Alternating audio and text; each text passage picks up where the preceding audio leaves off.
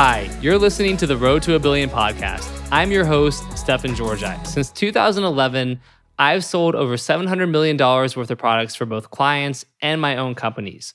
I've also founded or co-founded 8 different businesses that have grossed between 7 to 9 figures in revenue. Today, I focus a lot of my time on teaching, training, and mentoring the next generation of freelancers and entrepreneurs. And that's why I created The Road to a Billion, a call-in radio show style podcast where I answer people's questions on mindset, business ownership, scaling funnels, copywriting, and more. If you want to submit a question, then check out the show notes to learn how, or visit me at stefanpaulgeorgi.com/subscribe to opt into my email list. And every week you'll get a link to join the live call-in show.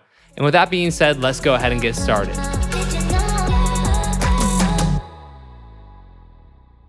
Hey guys. In this episode, Stefan is joined by CoffeeZilla, internet detective and controversial YouTube personality, who alerts and informs his 374,000 followers of potential con artists. Here's a glimpse of the exclusive insights you're about to discover. 4 simple questions to help you ethically market a product or service. The weirdest response Coffee received from one of his expose videos, plus what Stefan did after Coffee made a video about him. I hope you enjoy. I guess one thing you and I talked about a bit privately, but I don't know if we ever came to a perfect, conclusion on is how do we draw the line, right? Is it as simple as the newspaper test type thing? Is it, do you have any ideas? How do we guide people? Because there's people out there who want to do right, I think, but they don't know what that looks like, and they're torn, they're conflicted. I'm curious what your thoughts are on how do we sort of, how do we market from an ethical perspective? Is it really easy and I'm making it sound more complicated? I'd love to hear your thoughts. Yeah, that's just super, there's a lot there. So first, let me totally agree with you. Yeah, I'm not against marketing. I'm very, I think marketing, sales, advertising is this beautiful world of psychology and persuasion. And like Jim, I'm also fascinated by it just purely from, it's interesting, but that from that perspective alone, I do. Yeah. Like you said, there are areas where it can get a little bad. I do think a lot of people want to do right. And I would just say the first thing is that you have to realize that what is legal and what is right are not the same thing. And I think that's really clear. I think you can get by legal with a really scummy claim. And I think when you realize that, you have to say, okay, there has to be an internal check here for what is so to speak, crossing the line for me. And that's going to slightly differ per the individual. But I think what's very clear is it has to be it has to be 2 things. Number one, you have to think, am I qualifying my prospect at all? Is there any kind of qualification? And then 2, if I'm stretching these claims, how much am I stretching them? Am I kind of, just doing a little bit of a pull? Or is this thing been disfigured beyond repair? In engineering, they call it an inelastic, what do they call it? An inelastic stretch, where basically the thing is deformed at that point. And so if you say, there are some studies on PubMed that suggest such and such, that's fine. If you say science shows that this thing cures cancer, or this thing cures this, that's a problem. That's not the same thing. So yeah, I think there has to be some level of, I don't know, maybe there's not a clear line, but I do think there are some easy guardrails as far as, what would my mom think of this if she saw it, if my offer targeted her? Because a lot of copywriters, their demographic, especially in health, is sort of their parents. It's sort of older people with illnesses, right? Yeah, absolutely. No, yeah, I think that's a great one. And I can, stuff that I've written where then I'm excited to show it to my mom. And because I'm hey mom, check it out. I love the way I wrote this copy. I think the product's great, right? And there's stuff I've written that I was I don't want to show this to my mom again, I've not recently because of my ethical come to Jesus, thanks to you. But, I think right? So I think the mom test is good. The newspaper test, I think, is same idea, right? If it was on the front page of your newspaper in your town or city, or hell, make it a global newspaper, right? Would you be excited about that? Or would you be really embarrassed and feel like, like you were like trying to hide from the world. And then I think, one thing you and I talked about is like, the claims. I mean, what you just said, but like, I think anytime you start saying that, hey, like this is going to work for like, the vast majority of the people, the vast majority of the time, and you don't have like very, very concrete proof to back that up, right? Like, random example, Tide Magic Pen, right? Removes stains. I don't know if you've ever used one of those before. They're great. So like if Tide wants to go, hey, this removes like, 99% of stains, or a hand sanitizer kills 99% of germs. And you've got like laptop. No one's like, F you, right? Like that's like, all right, that seems like a pretty reasonable claim. But you're like, hey, every person, no matter what age, anything else is going to like make money, like a ton of money, or it's going to drop 20 pounds in the next 30 days. Or, I mean, it's such a big difference, right? And so I think part of it is as soon as you start making it like that, everybody, or the vast majority of people who buy this product are then going to get a solution that's going to give them this result, like pretty much like guaranteed to give them this result. That's when you run into problems, unless again, you have miracle product that really can do it, right? In which case, good for you and go become a billionaire. But yeah. I think you just did such a great point, which is that what I've noticed is that where it all goes wrong is when people nobody minds when people make a great product look like a great product. People care when people make a mediocre product. They advertise it like a great product and it doesn't do what they said it would do. So I mean, I think that's so huge. How many times have we heard that this weight supplement doesn't actually do what, the weight supplement purports to do? It's like, if you have that weight supplement, nobody would mind that it actually did it. Nobody would care if you actually advertise it like it actually does it. But too often we see people, kind of they skip it. They say, hey, I can write a compelling story, therefore I'll write it about any product. I can write I can make a product that's mediocre look great, therefore I will. I think that's where you just have to, gut check yourself and just say, like, maybe I should find a better product. Maybe I should skip this one. Maybe this product isn't worth selling, or maybe I can tone down the claims and, give it to the people who still would be happy with that mediocre product because it happens to solve the perfect problem that they're in. Yeah, absolutely. No, I think that's an excellent point. One question that is almost part of its curiosity for me, but I mean, what's one of the weirdest responses that you've gotten from somebody after you've made like a video about them? Because I know you've had stuff like people try to come after you. I imagine you've had all kinds of weird stuff happen. So as much as you're comfortable sharing, I'd be really curious to hear like kind of maybe a story about one of the weirdest responses. Maybe I won't name this person. People will probably figure it out, but I won't name them.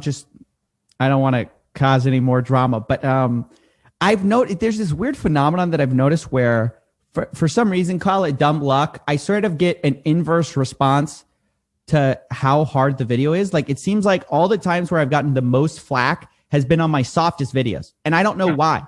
Like, I made like a very middling Dogecoin video, and the video got my channel banned. Like, it was just like, it wasn't even controversial. It's like this totally, middle of the road, be careful kind of thing.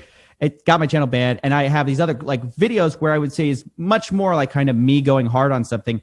Nothing happens. So in this specific case, I had made a video about this person's marketing where I called their marketing, like, it was actually, I said, oh, it's a bit cringy, but actually this guy's putting a lot of effort in. I kind of love the theatricalness of this. I basically complimented this person's marketing, and it turned into this like a whole beef. And like, it was all, it turned into this massive thing of him, calling me out on social media. We had this giant explosive debate or whatever. And then I just felt like the whole thing was like, wait, what did I do? I don't know. So it's my weird luck. And I've just decided I can't go too soft because otherwise something bad will happen. It's just something that I've realized.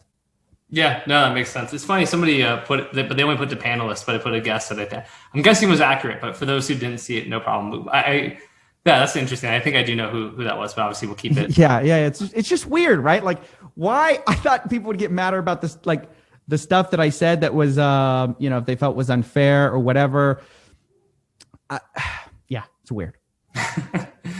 Yeah, it is. It's interesting. And again, I think a lot of it does come back to ego, because I think, when somebody has a video made about them at all, there's this immediate sort of instinct of, I'm being attacked. I need to defend myself. I need to I think that part of it, that plays a part. And some people maybe respond But again, the best thing you can do is take a deep breath. Or, one thing I did, I'll share with people when you made the video about me too. And I reached out to like a couple of people and mentors and friends and stuff. And I'm gonna say them publicly. I think it's fine. I mentioned them to you before this call too. So like one person was Frank Kern, because somebody brought up, oh, Frank Kern used to have this issue with this guy, Salty Droid, and like the guy would give him a hard time and blah, blah, blah. So I messaged Frank Kern because he bought my course and was on my email list. And I was like, hey, I'm curious what you think about this, blah, blah. And basically he gave me a really nice, like an email with some ideas, and then we got on a call. But one of the first things he said was, make sure that whatever they're saying isn't like true or accurate. And if it is, like, fix that immediately.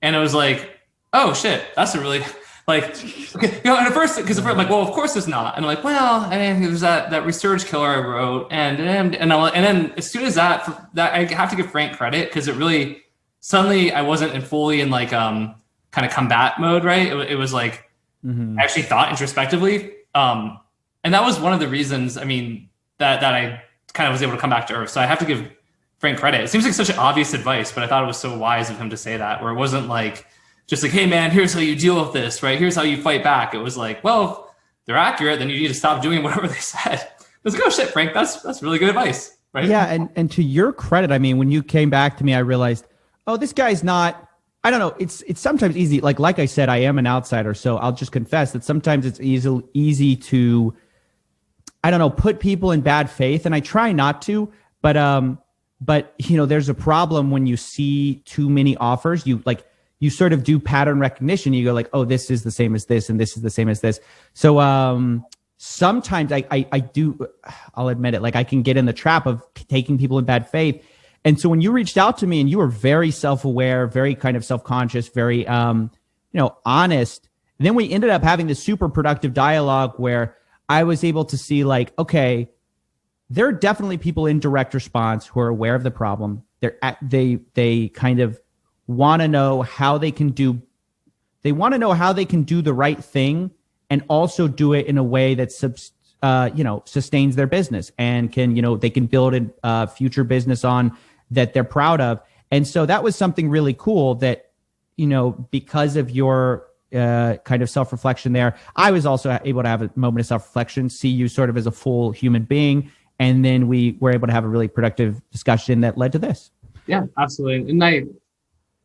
And I appreciate that about you, because again, so people who may wonder, who are watching this interview, whether maybe they watch the recording and wonder if it's like all an act, or, because some people like have accused you of that too, right? That you're this sort of inauthentic, like a grifter. Yeah. Right? I'm just doing it for the money. Yeah.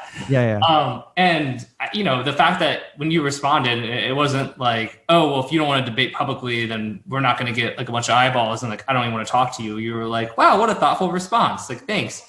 Here's a bunch of, here's some of my thoughts on it. And then to your point, we had this really great dialogue and conversation. And I was able to see right away that you were authentic and that you really care about the stuff that you're talking about, right? I mean, you're doing it, like, yes, it's fascinating, and there's like a hole in the market and that nobody's talking about it, which is crazy, right? But it's clear you're also doing it because you want to help make the world a better place. And so I saw that really quickly with you, and I got, for what that's worth, I just had immense respect for you as soon as that happened. Thank you. I appreciate that. Yeah. And same to you too. I kind of realized that what you were about as well. All right, that's just about it for today. Before we finish though, let me share a little bit more about how you can stay in touch with me. I have a private email list where I share high-level tricks, strategies, and insights about copywriting, entrepreneurship, mindset, and more. In fact, often my podcasts are based on topics I first emailed out to my list weeks or even months earlier. So if you want to get brand new stuff from me every single day, go to stephanpaulgeorgi.com/subscribe. These emails are often upwards of 1,000 words, and I send them every day. So make sure you really can commit to engaging with me on that level. But as long as you can, and you should, because I do drop a ton of value in these emails, go apply to join my list today. And again, the web address is stephanpaulgeorgi.com/subscribe. And in case you don't know how to spell my name, which is okay, it is STEFAN, Paul, and then my last name is Georgi, GEORGI.com. So stephanpaulgeorgi.com/subscribe, and I will see you in my email list.